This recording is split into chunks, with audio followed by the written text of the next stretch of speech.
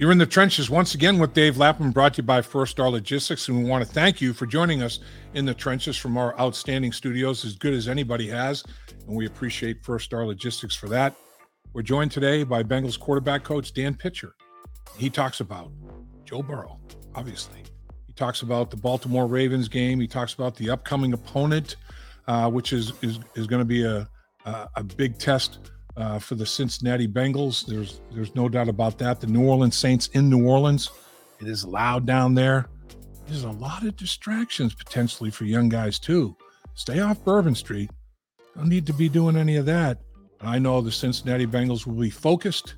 They're going to try to bring that record to an even Steven 3-3. Coach Dan Pitcher will tell us how they're going to get that done.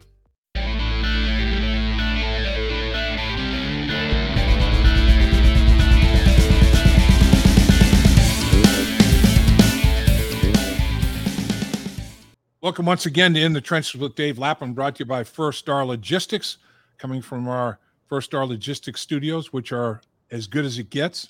And we want to welcome to our podcast videocast the one, the only quarterback coach for the Cincinnati Bengals, Dan Pitcher. Coach, thanks for joining us. Really appreciate it. Sure. Thanks for having me, Lap. I know it's a busy day. This is the day where the sausage is made. I mean, this is where you're really game planning. You're getting after it a little bit. I guess, first of all, let's go backwards just for a little bit. The Baltimore Raven game, thought the running game showed signs of blossoming. Am I accurate there? Yeah, I think you are. I think both Joe and Samaje really had some tough runs there, starting in the second quarter, leading into the second half. We really made some hay on the ground. I thought the guys up front did a good job, and that's an ongoing process. And the line's gelling, and our backs are running well, and we need to build on that performance. You think in this era, this day and age of the National Football League, that the month of September is pretty much almost like an extended preseason? No. I wouldn't say that, because they all count, Yeah. In the sense that it takes time for units to gel and for you to find out, what this version of this year's team does well. Right. I think there's definitely some truth to that. But you got to figure it out in a hurry, and you got to do it,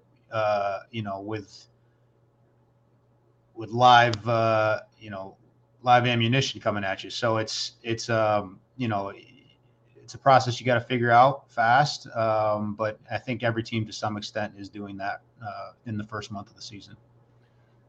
How big a factor is not having a guy like T. Higgins with his ability? I mean, in my mind, he's a number one guy. He's the number one receiver. The dude is big, man. He's got a huge catch radius. He's a hell of a football player.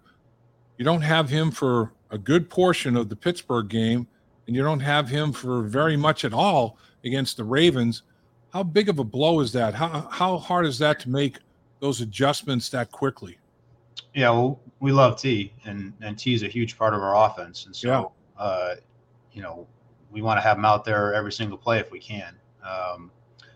But, we know this is football, and sometimes things happen, and, guys that you would like to have out there, you don't have available to you. So, we're looking forward to having T out there as early and as quickly as possible. But in the meantime, other guys step up. Mike Thomas, made a big catch and run the other night. Yep. And, we got a good receiver group that we have confidence in, and that those, that Troy and Brad do a great job of making sure those guys are ready for when their number's called.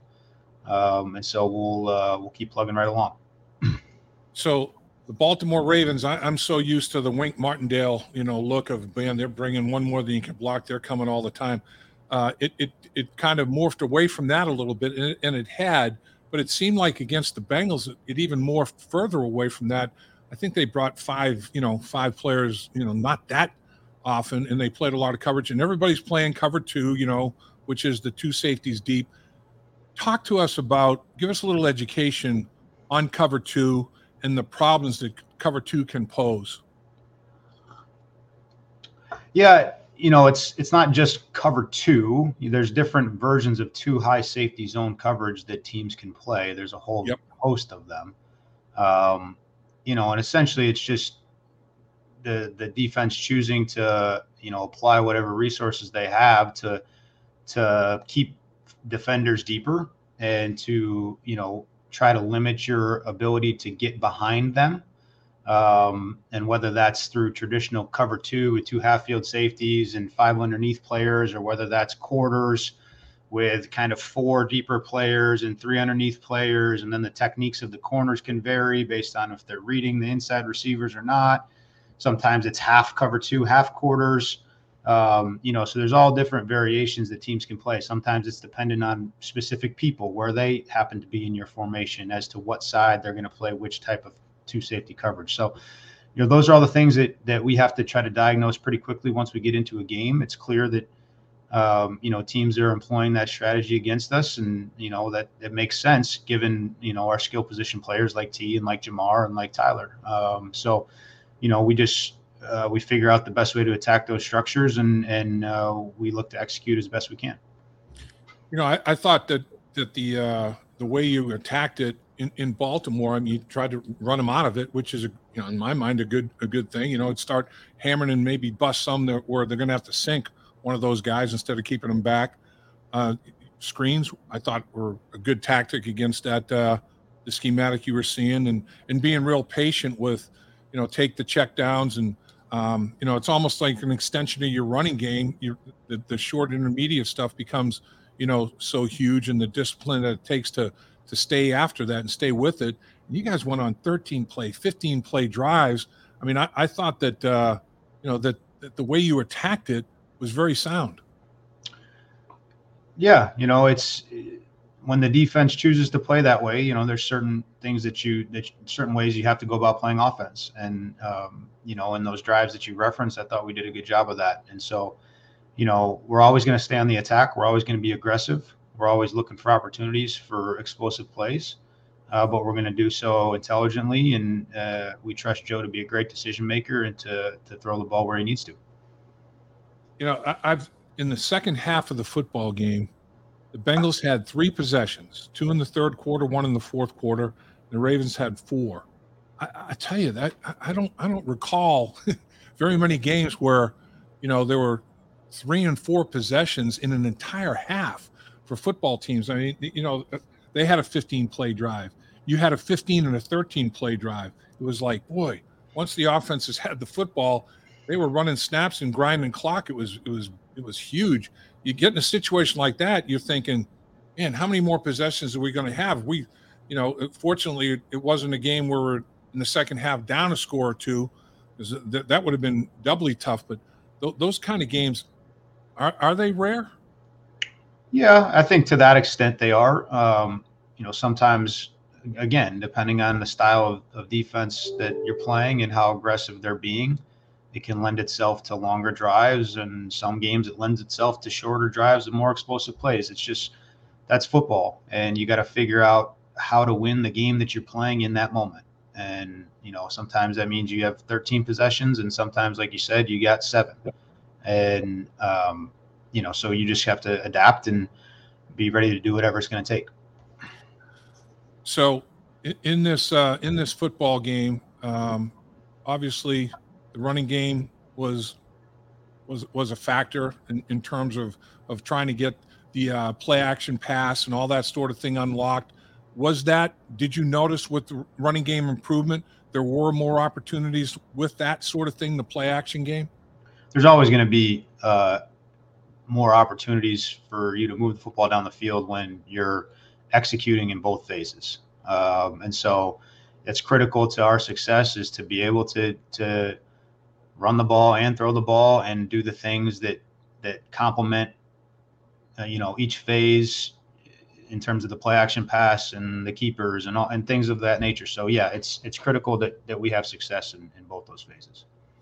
People that I've talked to, former players, fans, former coaches, everybody was very impressed with Hayden Hurst and the effort that Hayden Hurst gave, particularly on the touchdown reception, but how hard he runs, how physical a player he is. I mean, this dude is a physical, fast twitch guy, isn't he? Yeah, Hayden's doing a really nice job, and we're really excited that we have him. I know the tight ends as a whole are really coming together as a group, and James is doing a great job with them. And Hayden's playing with a lot of energy, and he's playing like a guy that you can feed off of as a unit. So, hats off to him. And I know he's only just starting, and we'll look to lean on him for the rest of the year. I know red zone, low red zone in particular, and that's an area where there's focus for improvement, I'm sure. What do you think? Is it just, all right, well, get 9 guys doing things the way we want it done, a couple aren't, or 10 guys and one's not? That's all it takes, isn't it, in those type of situations? Yeah, I mean, all 11 have to execute, and as you get down there, the field shrinks and the defense has to cover less and less ground, and it gets more and more difficult to find space. And so you get down there, we just, we got to do a better job executing all the way around, regardless of, what the particular call is in a given moment. And we spend a lot of time coming up with a great plan to get the ball in down there. So, we'll keep working at it, and we'll get better. So I guess, did the Ravens do anything that you had not anticipated they might do defensively, either, out in the field or in the low red zone or whatever? Did they change anything up? It seems like teams doing things differently against this Bengals offense and the weapons you guys have than they may have shown, prior in game tape that you may have studied. I mean, were there subtle changes? Were there drastic changes? What was that like? Yeah, you kind of referenced it at the beginning of the interview. Traditionally they've been a little bit more of a single high, exotic pressure. They have a new coordinator and they have new players, and so teams are allowed to mold and do whatever they want on any given Sunday, and that's what we just have to be ready for. And so yeah, sometimes maybe defenses are playing us a little bit differently than what they've shown on tape, but it's part of the NFL. It's part of recognizing what challenges you pose to an opponent and how they might choose to play you given those challenges. And so we do our best to try to anticipate those things and then be able to react in the moment if we do see something that maybe wasn't at the top of our radar. So let's put the Baltimore Ravens to bed, and let's talk about the New Orleans Saints. Two road games in very hostile environments back to back. I mean, Baltimore's as loud an outdoor stadium as I've ever been in when they get full throat, and those fans are so supportive. Down there in New Orleans, those fans are psycho for football, and they're in a dome. I mean, man, you guys back-to-back weeks are going to be dealing with some significant crowd noise, but I thought you handled that aspect of it against Baltimore exceptionally well. What did you think?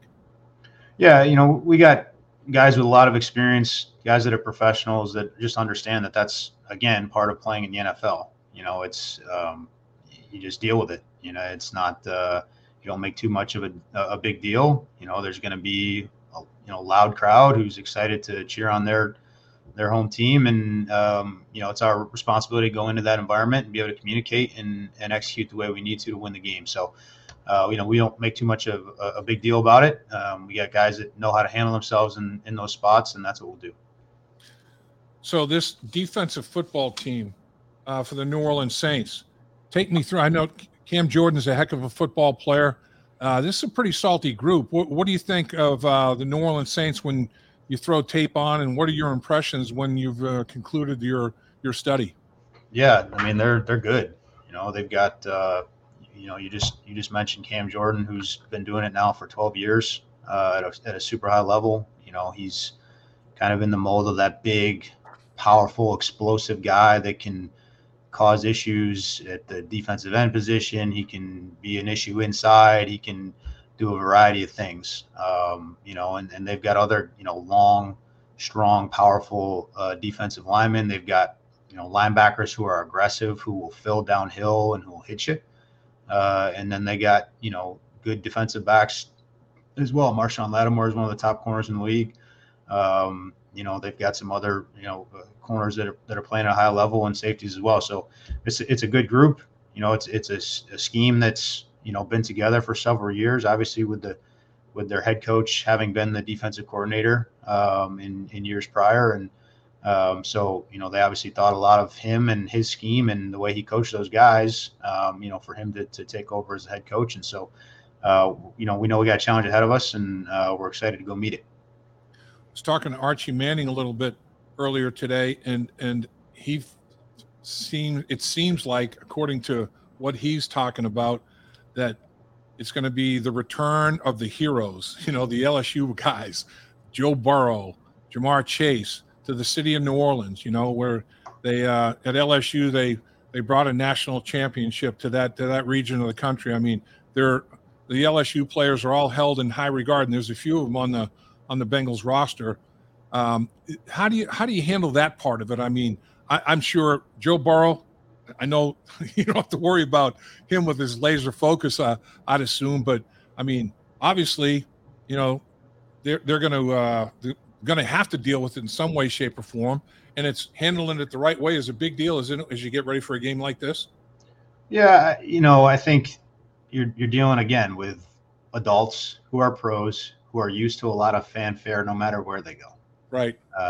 And so while it's a nice story for people to write about and talk about, and those guys absolutely accomplished some great things down there in Louisiana. And so I'm sure there are a lot of people from that area of the country who, will always remember their time at LSU very fondly, as they should. So, all the accolades they've garnered through that are well-deserved. I know this week's about the Cincinnati Bengals beating the New Orleans Saints and doing whatever it takes to get that done. No question about that. So as I know you're in the making the sausage aspect of game planning. You're getting that part of it done. This is a big day for putting that game plan together and presentation of said game plan to the players tomorrow. As you're looking at what you're putting together and the structure of it, what do you see as big keys to success in a game like this one? I mean, it's the same you go in every week. That lap. I mean, especially when you're going on the road. We just talked about it. It's about communicating, being on the same page, being able to execute, being able to build on some of the momentum in the run game that you referenced from last week, make smart decisions with the football, be aggressive when opportunities present themselves, and we just move the ball down the field and score points. I mean, it sounds generic and it sounds basic, but that's what wins football games. And so, we're coming up with a plan to put us in the best position to do that and let our guys go play. It's interesting. In 5 games is not the biggest sample size, but it's a little bit of a sample size. And when you guys have gotten the football and scored on that first drive and taken that early lead, had the quick start, you're 2-0. When it hasn't turned out that way, you're 0-3. And I know it's not that simple, but how important is getting off to a good start, particularly on the road? Well, it's something we focus on. It's something we talk about all the time, is coming out and putting our best foot forward right from the first snap. And it certainly puts us in a better position on offense when we do that, and it puts our defense in a better position too. So that's always going to be an emphasis. It's always going to be important.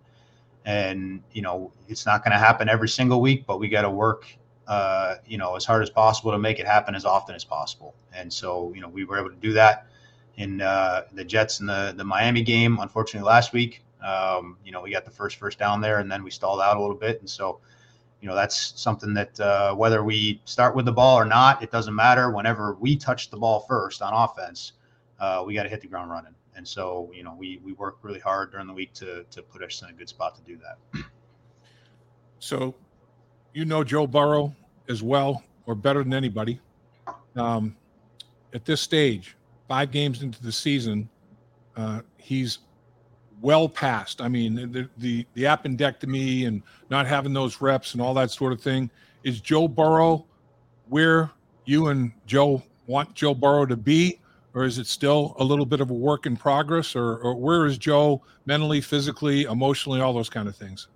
Well, I think Joe would tell you, and I'll tell you, there's never we're never looking to be stagnant.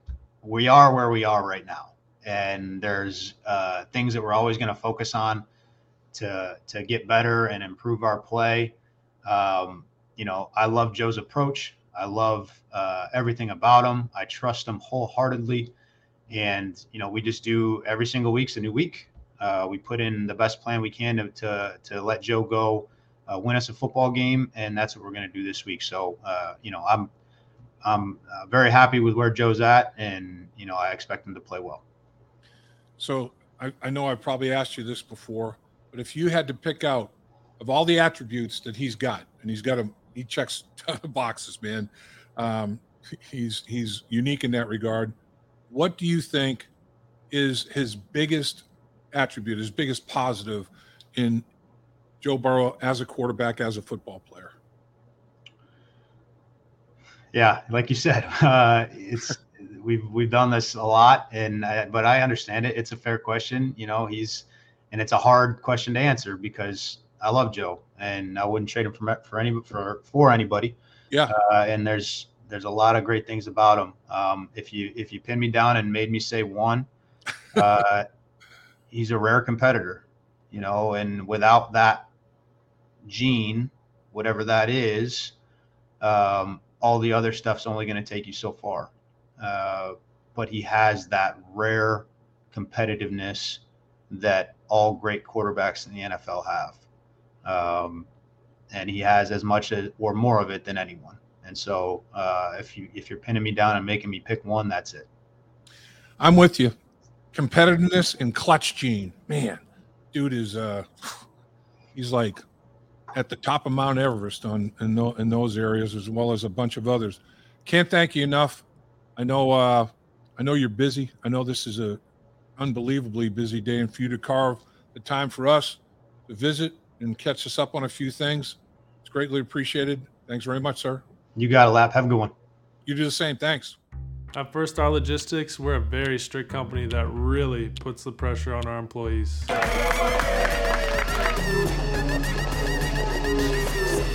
Brakes? What are those? That's what I'm talking about, Icky. Get the body right, then the mind's right. Gotta get that body right. That's right. Yes, sir. Become a star with a chance to earn the highest commission percentages in the industry as a freight broker agent. Check out firststarlogistics.com.